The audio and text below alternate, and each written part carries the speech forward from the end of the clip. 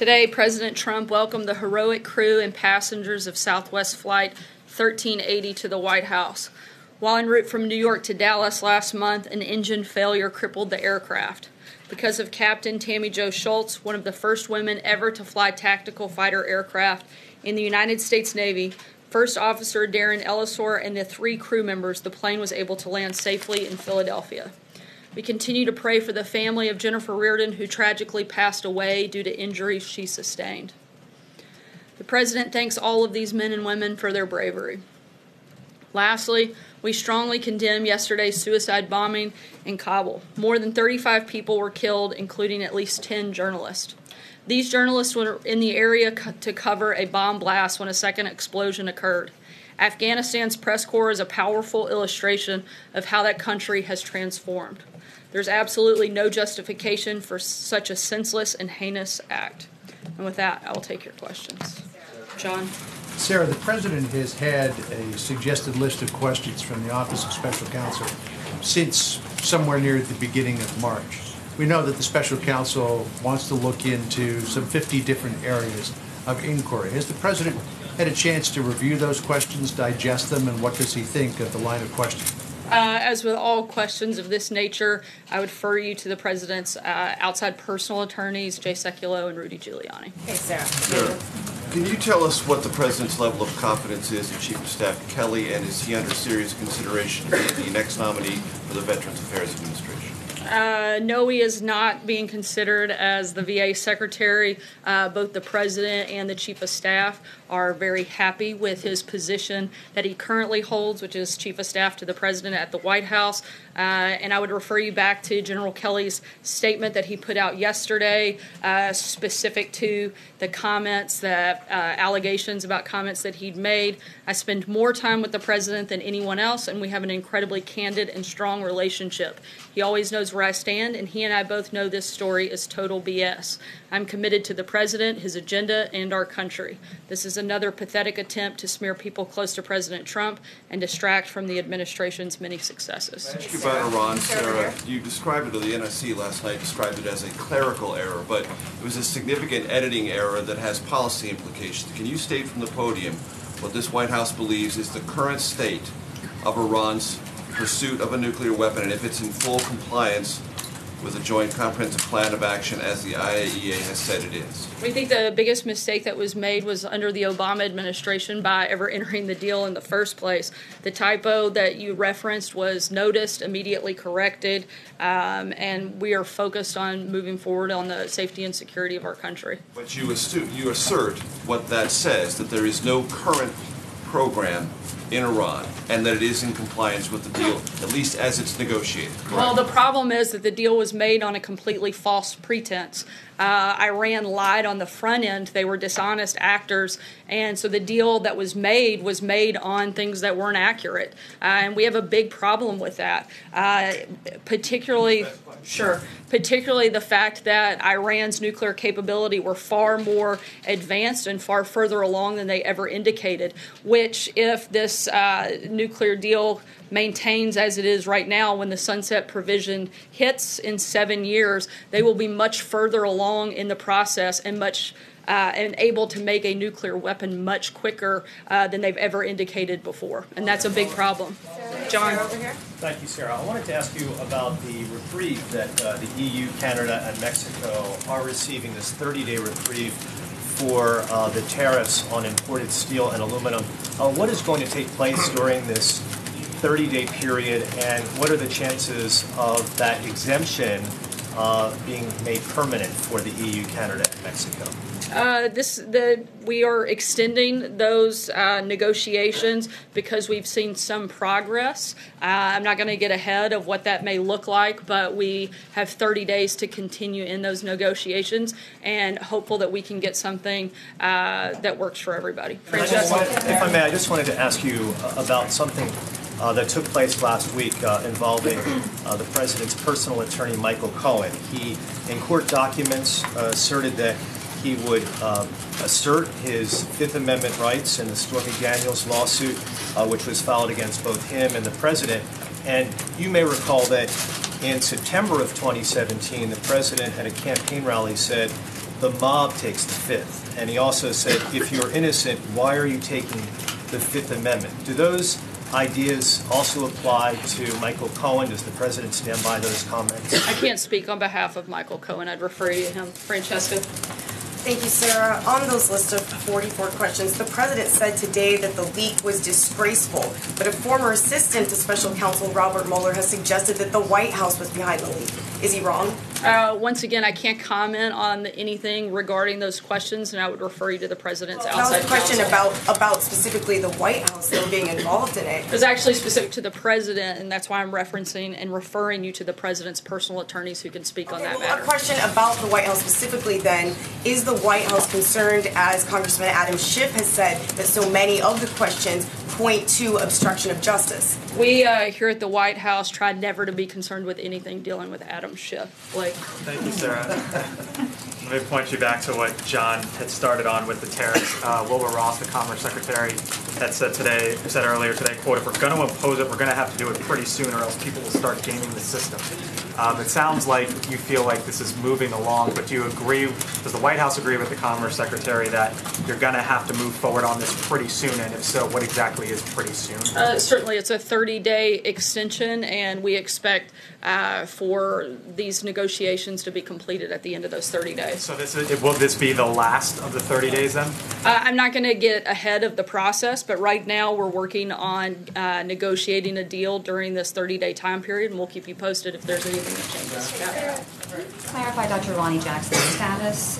If he's no longer the president's personal physician, why not?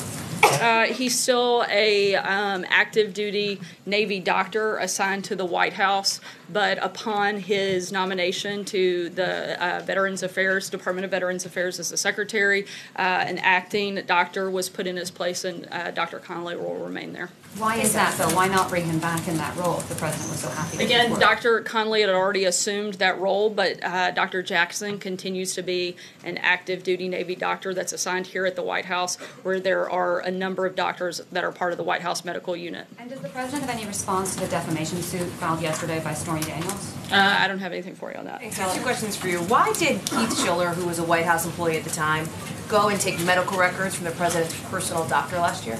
As is standard operating procedure for a new president, the White House medical unit took possession of the president's medical records. It was characterized as a raid. Is that your understanding of what happened? The doctors seemed to be pretty upset about it. No, that is not my understanding. And my second question, Sarah, just relates to the... Actually, this is your third question. No, thank you. You talked about, you made it very clear you don't want to get into this list of questions from the New York Times, which is fine, but the president has tweeted about it. He's talked about how none of these questions relate to collusion, but that's not true. Over a dozen of them do.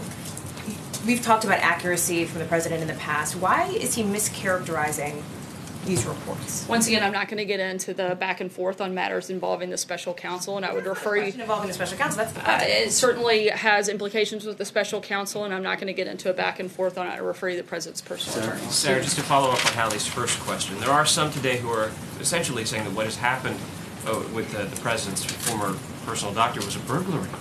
The way Keith Schiller busted in and essentially... I don't know if some. I think there's one, but not some. Well, what's your response to that characterization? Once again, that it would be a standard procedure for the president and newly elected president's medical records to be in possession by the White House medical unit, and that was what was taking place, as those records were being transferred over to the White House medical unit, as requested. If I could ask a second question, there are some allies of the president's up on Capitol Hill who are apparently drafting articles of impeachment for the Deputy Attorney General, Rod Rosenstein. Is it the president's belief that Rod Rosenstein has either committed a high crime or a misdemeanor? I'm not aware of any belief of that. Does the White House then not endorse that drive? Would the White House call on these members not to pursue that? I haven't seen the specific document, but we don't have any personnel announcements, and we're continuing to move forward with the Department of Justice. Sarah, there are 2 questions. There are questions percolating about James Shaw Jr. And the president. The president has he called him? Is he planning on meeting with him? He's talking to heroes. He had the heroes of the Southwest flight in the Oval Office today. You said something about James Shaw Jr. last week, but is the president himself going to reach out to him? Will he come to the White House? My understanding is that there has been an outreach effort to bring him here to the White House, and I'll keep you updated on that as I have more information. Okay, and second question. Payoffs, hush money, Russia trolls, Facebook, WikiLeaks, DNC had Comey email investigations on the eve of the election, allegations of collusion. Do these issues give support to those who say, who offer questions about the president's legitimacy? I'm not sure I followed the question, but I think the fact that millions of Americans came out and voted for and continue to support this presidency makes him pretty legitimate. Steve? Explaining the announcement yesterday, how is that affecting the president's thinking about what to do about the Iran nuclear deal? Certainly the fact that the deal was made under false pretenses is problematic, but the president's been very clear that he thinks the deal is one of the worst that we've ever seen, and we'll keep you posted when he's made a final decision on that front. When did the president first hear about this? Was it in early March when he spoke to Prime Minister Netanyahu? I'm not aware of the exact date that the president was made aware, but the White House and the president were made aware prior to Israel's announcement yesterday. Last thing, was this coordinated yesterday with the White House? Did Netanyahu give you a heads up and say this is coming? This was something that the Israelis did. However, they did give us a heads up that it was going to take place prior to the announcement. Sarah, back to the president's tweet this morning. He said there is no question on collusion, but when you look at these specific questions about outreach by the campaign to Russia, aren't these questions about collusion? Once again, I'm not going to get into a back and forth about questions leaked or anything having to do with the special counsel, and I would refer you to the president's attorney. And just one more, does this list factor at all into whether or not the president will or will not speak with the special counsel? Once again, I would refer you to the president's outside counsel. Sure. But in terms of that, though, the president has said before several times he would like to sit down with the special counsel. Where is he on that? Do you believe he has made up his mind on that? Again, I would refer you to the president's outside counsel to. At all, do you think? Again, I'm not going to get into back and forth on any matters related to the. Let me try a different topic if I can. On the NSC, the NSC says it was a clerical error. But how does a mistake like this get made? And do you believe that the White House has a credibility problem around the world with its statements like this? Do you take this seriously? Absolutely, which is why we immediately corrected it. But again, I think the biggest mistake is the fact that the United States ever entered into the Iran deal in the first place. That, to me, seems to be the biggest mistake in this process, not a simple typo that was immediately corrected and notified individuals as soon as we knew that it had happened. The White House never sent out a corrected statement. They put it on their website, but they have never sent out a corrected statement. We responded to every journalist inquiry that we received that we're aware of, or to the best that we could, responded to each person that asked about that. Sarah, the president yesterday talked about holding his meeting with Kim Jong-un in the DMZ, and he said there are some people that don't like the look of it. Has the location of this meeting and doing it in the DMZ been the subject of some debate internally? And what qualms might some members of the staff have about holding the meeting there? I'm not going to get into the deliberations on this at this point, but the list has been narrowed, as the president said, and we expect to have an announcement on that soon. Can I ask one more follow-up on Iran? You said twice now that the Iranian nuclear deal was made under false pretenses, but you know, as is clear from the historical record, the U.S. and its partners made this deal with Iran precisely because they knew Iran wasn't truthful about its military nuclear program. So are you suggesting that back in 2014-15 we believed Iran? I'm suggesting that the deal never should have been made in the first place, and even the fact that they had been known to be bad actors to some degree, the degree to which they were not being honest was not fully known at the time the Iran deal was made, is our understanding. No. Thanks, Sarah. Two questions. One is about the lawsuit filed today by California and 17 other states over their right to have EPA fuel standards in cars. They're fighting the administration on this.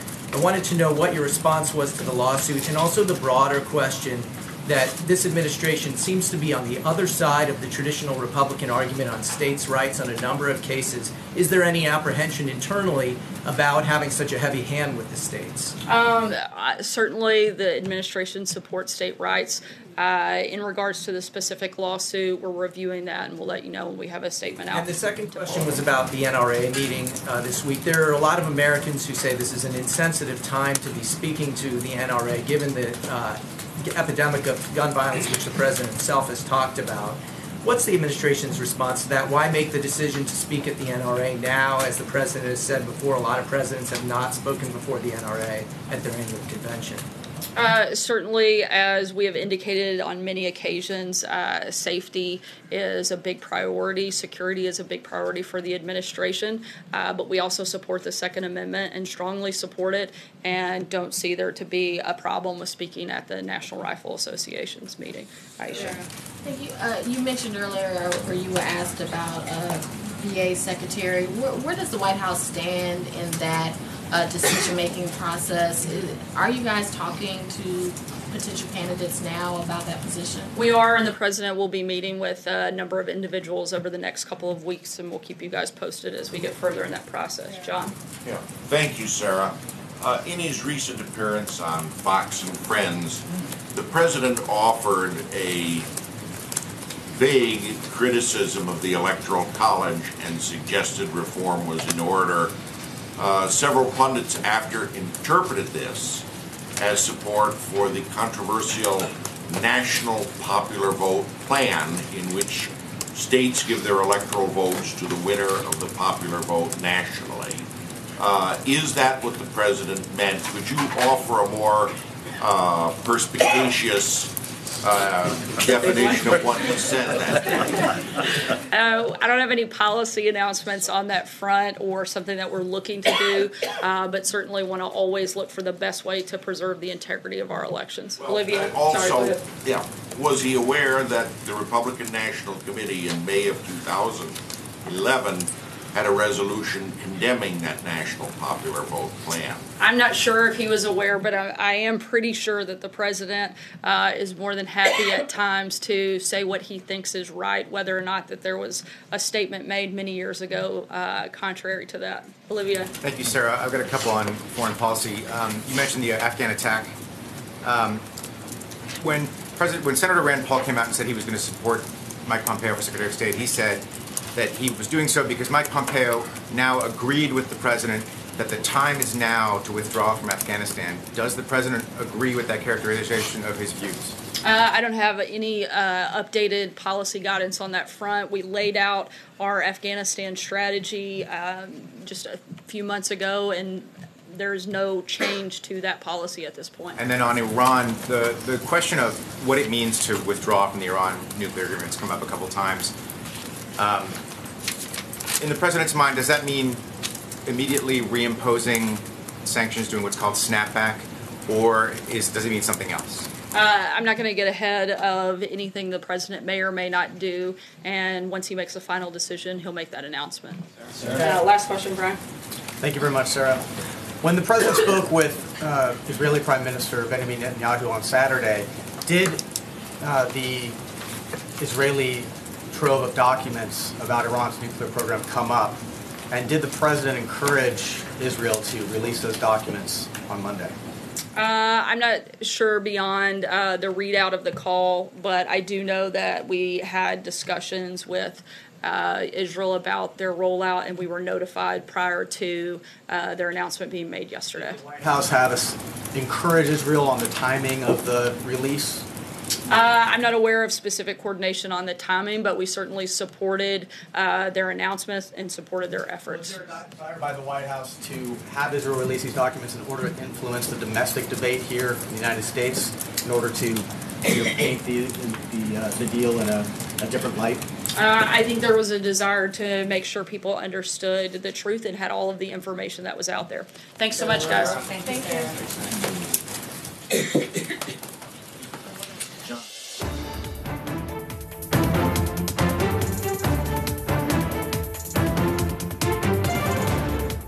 Hi there and welcome to the briefing room. I'm ABC News political director Rick Klein, joined here by Mary Alice Parks from our political team. We've got Devin Dwyer joining us from our New York bureau, heads up our Pennsylvania Avenue reporting team, and we're going to have Mary Bruce from the briefing room in just a few minutes. But this is the first time we've seen Sarah Sanders since Saturday night. She took quite a few bars. We'll talk about that in a moment. Also the first time since a pretty significant typo came out under her name that had the potential to actually move world markets and maybe even start a war. We'll talk about that as well. But I want to start, Mary Alice, and then with Devin on the list of questions the New York Times has that appears to represent the areas that Bob Mueller's team is curious about. A long list of questions. We understand from the Times reporting and our reporting, this list was actually created by the Trump side, despite what the president is saying about it being a leak. But it's the first major window we have into where he's curious. What did you learn from this, Mary Alice? I don't know if you learn a lot. It's a list of questions that I think were pretty obvious to reporters and people that have been following all of these headlines for the last 15 months. But it does really show just the breadth and depth of this investigation. So many questions still out there about what the president knew with Flynn's communications, why he fired Comey, his relationship with Jeff Sessions, what he knew about WikiLeaks and what Russia was doing with DNC emails. When you just see all these questions still outstanding in one place, it is shocking. And the president, Devin Dwyer, seems to see this as vindication, blasting the leak, but also what he says is a lack of questions about collusion. Now, the word collusion, I don't believe, is anywhere in those questions, but the topic seems to be pretty top of mind for Mueller and his team. That's right. It's woven through the tapestry of questions the Times laid out. Obviously, most of the questions, if you've seen them, do sort of pertain to a potential obstruction of justice case. But what I'm struck by, to Mary Alice's point on the breadth of questions, is you can imagine seeing these questions laid out, what a daunting task it would be if you're President Trump's lawyer to have the president sit down and be subjected to them. These are some pretty wide-ranging questions. They're also open-ended questions, which could put him in some hot water. And I'm fascinated, Rick, as you know, the story behind how these questions likely came out. It very well may be the president's legal team themselves trying to convince the president not to sit down and do this interview by taking a look at the questions and listening to the commentary about it. And it's possible also, guys, that this is not an exhaustive list. It may not even be a current list based on what we know. There could be more that he's very interested in. But I think you raised a really important point there that Sarah Sanders was asked repeatedly. The president said flat out that there were no questions dealing with collusion, and that was flat out false. A lot of these questions get to the idea of whether or not the president was aware of anyone with his campaign working with Russia. That's the definition of collusion, cooperation, whichever word you want to use, that is still at the forefront of these questions, at the forefront of the investigation. And let's talk to the latest in the annals of palace intrigue and staff infighting. A pretty explosive story. The initial headline coming out from NBC News yesterday that John Kelly, the White House chief of staff, had called the president an idiot. I'm struck by this, Devin, by how quickly and how vociferously the White House has objected to that. Very, very strong condemnation of the story by Sarah Sanders, by Kelly himself in the statement yesterday, and some news today in saying flat out that Kelly is not being considered for the VA because the president's happy with him in that current job. That's right. And our latest reporting, Rick, is that the two men have actually been on better terms than they have been in recent months, getting along pretty well. These allegations in the NBC report and CNN and others appeared to be a hit job. This is really, in my view, a fresh flare-up of a really old feud in the West Wing, if you've been following along the soap opera of the president's staff. This is likely someone from the Ivanka, Rob Porter, Jared Kushner camp leaking this damaging information, alleged damaging information about Kelly. Kelly's allies have dwindled in the West Wing as well. Don McGahn is one of them. And so there are people that want Kelly out. This information got out there. But it was pretty hotly refuted. You were right. Kelly, rare public statement within minutes of the story going up that absolutely was this BS, in his words. And what it tells me, Mary Alice, is that the knives are out once again for John Kelly. For a story like that to come out, we don't know if it's true or not. We don't know what was actually said in that. We've got some sources who say that it wasn't said. Obviously, NBC has other sourcing on this. But someone wants this out there to try to kill off his career. And that would be more important than maintaining an appearance of stability in the White House. At this moment, I think that's right. Speaking of stability, world stability, a big topic in today's briefing and elsewhere. The president saying just a little while ago, Devin, that we're going to have a date maybe pretty soon and maybe even a location for the highly awaited North Korea summit. But a bulk of the questions today came about Iran. Yesterday was Netanyahu's kind of PowerPoint presentation. It seemed geared toward the president himself. It was delivered in English in Tel Aviv. If that tells you anything about it. But this typo, man, this is something, Devin, and we talk all the time about how this White House makes little mistakes, big mistakes, everything in between. In this case, the difference between has and had in relation to the Iranian nuclear program, Sarah Sanders says it's just a typo, but the difference between present and past tense, kind of a big deal. Oh, totally a big deal. And if you're not following along on this saga, the White House basically put out a statement yesterday initially that the government of Iran has a secret nuclear weapons program. They later changed it to had one. Big difference, obviously, in relation to the Iran nuclear deal, with the critics saying that it doesn't work. Obviously, that word makes a big difference there. But, you know, bottom line, Sarah Sanders standing by this. She sort of muddled through the point. Bibi Netanyahu yesterday in his presentation also sort of trying to sort of gloss over that point. But to defenders of the deal is working. They don't have a nuclear program right now. But the question is, are they honest? And what you saw from Netanyahu and from Sarah Sanders today is they are contending they lied at the beginning of the deal. All of this, of course, is build up to the May 12th date when the president has to decide what he's going to do. And that was quite an aggressive response from Sarah Sanders when she was asked about it. She said that the bigger mistake, the biggest mistake was Obama and the Obama administration entering into the agreement in the first place. Right, and that's really their only argument here, because international inspectors say that Iran is complying. So the only argument that they're standing on is that they just don't like the deal to begin with, that the framework of the deal was not enough, the inspections were not big enough or forceful enough or specific enough, because inspectors say that Iran's playing by the rules. But still, Devin, and we've seen these world leaders now applying pressure to him from both directions. You had Macron trying to sweet talk the president into continuing to support the deal. We had Netanyahu in that presentation yesterday. It may be that we're left with a middle ground where the president actually isn't rejecting the current deal, but is talking about a longer-term solution. Well, that's certainly what the Europeans want. There's a lot of talk that could be afoot right now, some sort of layer on to the Iran deal. But this is a complicated subject, and the president, as you guys know, is all about symbolism. He promised to tear it up on the campaign trail. It's hard to see how he gets away with this, keeping the deal, even if there's some sort of add-on. So it's going to be a suspenseful couple of weeks. Politically, he's talking about it being a horrible deal for the country almost daily now, so that makes it incredibly hard to do something more nuanced here. He's definitely not using nuanced language about it. And let's get Mary Bruce in on this. We were struck, Mary, by the way that Sarah Sanders handled that question around the Iran nuclear deal. What was the sense in the room? They're trying to explain a typo that actually could start a war. Yeah, well, look, she also didn't really want to go into too many of these details here. In particular, she was, pressed for some details, but she didn't give a lot of details in return. It is a very sort of tricky topic to get into, as you mentioned. I was also struck by how many lack of details she wanted to discuss about this Mueller list that we've all been pouring through, this list of questions that came from the Mueller team over here to the Trump legal team. Look, she's been punting pretty consistently on any questions that involve this probe to the president's legal team, but the problem is the president keeps tweeting about all of this. And so at some point the question is, well, when is she going to actually explain the president's tweets, especially when there are so many contradictions between what he is saying and what we are learning about this list of questions. The president, for instance, tweeting that aren't any questions about collusion, when you look at the list, well, actually there are many questions about potential collusion. So it's harder and harder for her to punt on some of these things when the president, of course, is chiming in so vociferously. Yeah, and Mary, by my count, you got 2 referrals to outside counsel among Two, many that's good. today. Yes, not just one. But that was just Mary. That's just Mary. That's just Mary. Half the press conference. There were like 5 or 8 of them, yeah.